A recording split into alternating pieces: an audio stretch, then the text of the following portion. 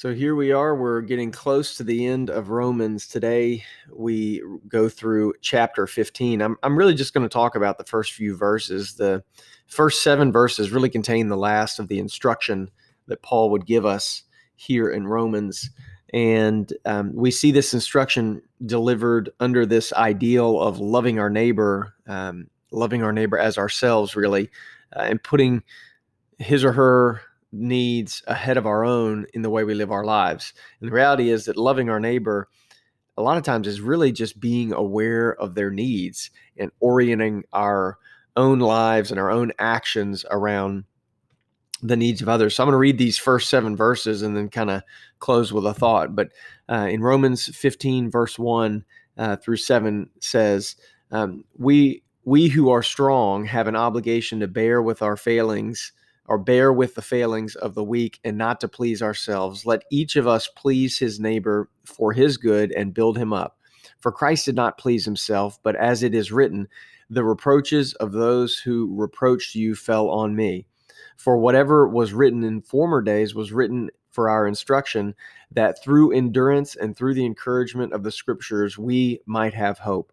May the God of endurance and encouragement grant you to live in such harmony with one another in accord with Jesus Christ, that together you may with one voice glorify the God and Father of our Lord Jesus Christ. Therefore, welcome one another as Christ has welcomed you for the glory of God. And just reading this helps me to realize that in retrospect, I'm really happiest when I'm thinking about others, when I'm serving others in my own life. And I get my deepest feelings of contentment when I'm serving others.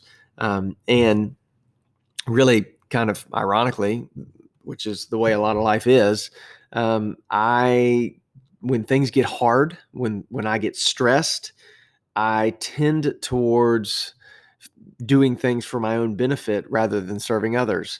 And, it's back to what Paul says in chapter 7. I don't know why I do the things I do, but that downward spiral begins and it's sin working in me.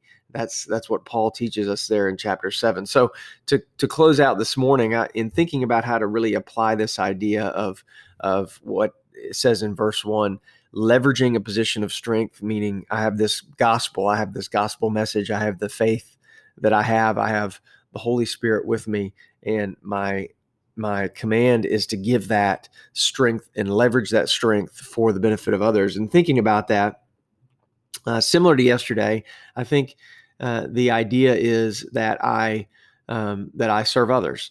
But today I'm going to take it a step further. I'm going to take a few minutes and I'm going to journal about the needs of those closest to me. And I'm gonna consider the question: what is it that's bothering them the most right now? What's weighing on their minds most right now? And I'm going to do that on an individual basis, just for those people that are closest to me. And then in doing so, if I feel a nudge that I should reach out and touch base with them and have a conversation or ask a question or lean into what they're struggling with to be there for them, then over the course of today and the weekend, today's Friday, I will commit to doing that. And that in that way, I can live out this command that I be an example to those around me of Christ, that I am leaning into their struggles, that I'm trying to leverage anything that I have for their benefit and serving them ahead of myself.